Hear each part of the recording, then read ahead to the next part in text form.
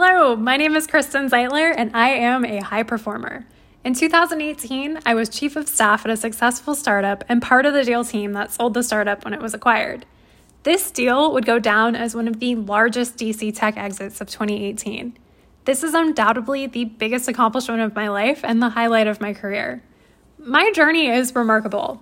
I feel like I've become such a strong and confident person because of all of the opportunities I took advantage of in my career. However, I was not always a high performer. In fact, I was the exact opposite. So today, I want to share with you my story and how being a high performer was not innate for me. It took multiple jobs and multiple years to develop the right mindset and tools to become one. Okay, so let's go back to my college experience.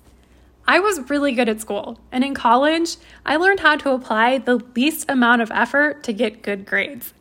Even though I learned helpful concepts in college, it wasn't enough to help me be successful in my first job out of school. For example, my mindset, which is super important at work, didn't affect the grade percentage. So it was super easy to me to learn how to get by. Taking tests was a learned skill. I knew how to study to get good grades. It was really hard for me to do well at my first salary job out of college. I worked in a call center where everything I did was measured and monitored. For instance, my manager knew exactly what time I arrived, how long I took on my lunch break, how many calls I made, and he knew exactly who I hung out with on my team. And all of this would be discussed in my one-on-ones and performance reviews. Besides the measurement layer, I wasn't used to the palpable effort in the air. There were hardcore achievers all around me. They dressed, talked, and acted the part. So naturally, as someone who was used to putting in the least amount of effort to get by, I started to second guess myself. I started overanalyzing everything. Why is she so much better than me? Why don't I sound like that on the phone? She is so much better dressed than I am. The more I critiqued myself, the worse I performed. I started to become afraid of making mistakes, and my worst fear was sounding incompetent on the phone. I dreaded one-on-ones with my manager. I started to come up with excuses as to why I was bad at my job. So after 1 year, I quit. I hated the stress. I wanted to lose the anxiety, and I told myself there was a better job that I was much suited for out there, but I just didn't know what that was. Fast forward 4 years, and I've become director of marketing at a small company. The company was woman-owned and had 6 employees. So to recap, the point I'm trying to make here is that every job taught me an invaluable lesson into becoming a high performer. The call center taught me I didn't have a toolkit for being successful at work. Work was a different game I hadn't played before. And this small business I had joined taught me the importance of relationships, attitude, and culture. I like to call this the qualitative pieces of success.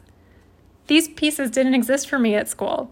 At school, I taught myself how to succeed by only counting on myself to do so. So at the small business, I learned the power of accomplishing things as a team. We produced events, and for an event to be successful, you have to balance a ton of moving pieces, and you're forced to rely on another person to pull their weight so everything flows together in harmony.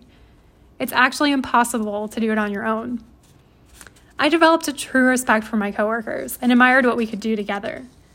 The prouder I was of my team, the more encouraged I was to create and innovate. I started teaching myself social media marketing. I wanted to help this business grow.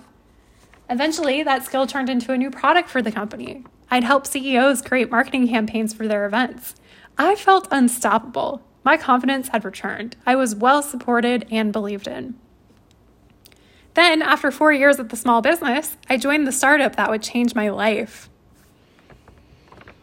In 2015, I came on as the executive assistant to the CEO. I poured my heart and soul into this role. It was all I thought about. It was my passion. Through this job, I acquired a ton of knowledge. My CEO recognized my work ethic and abilities and promoted me to chief of staff.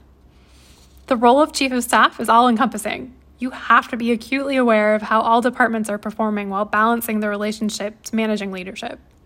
I had to be a high performer to do this job.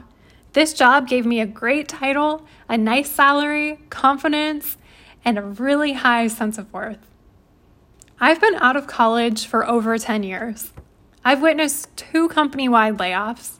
I was forced into the working world during the 2008 financial crisis, and now I'm witnessing the devastating effects of a pandemic. What I know to be true is that the harder you work and the more effort you put into creating value for your organization, the better off you'll be. I've put together a course to share the tools I use to get ahead. I asked myself what the call center me needed, and what that version of me needed was a comprehensive understanding of what it takes to get ahead.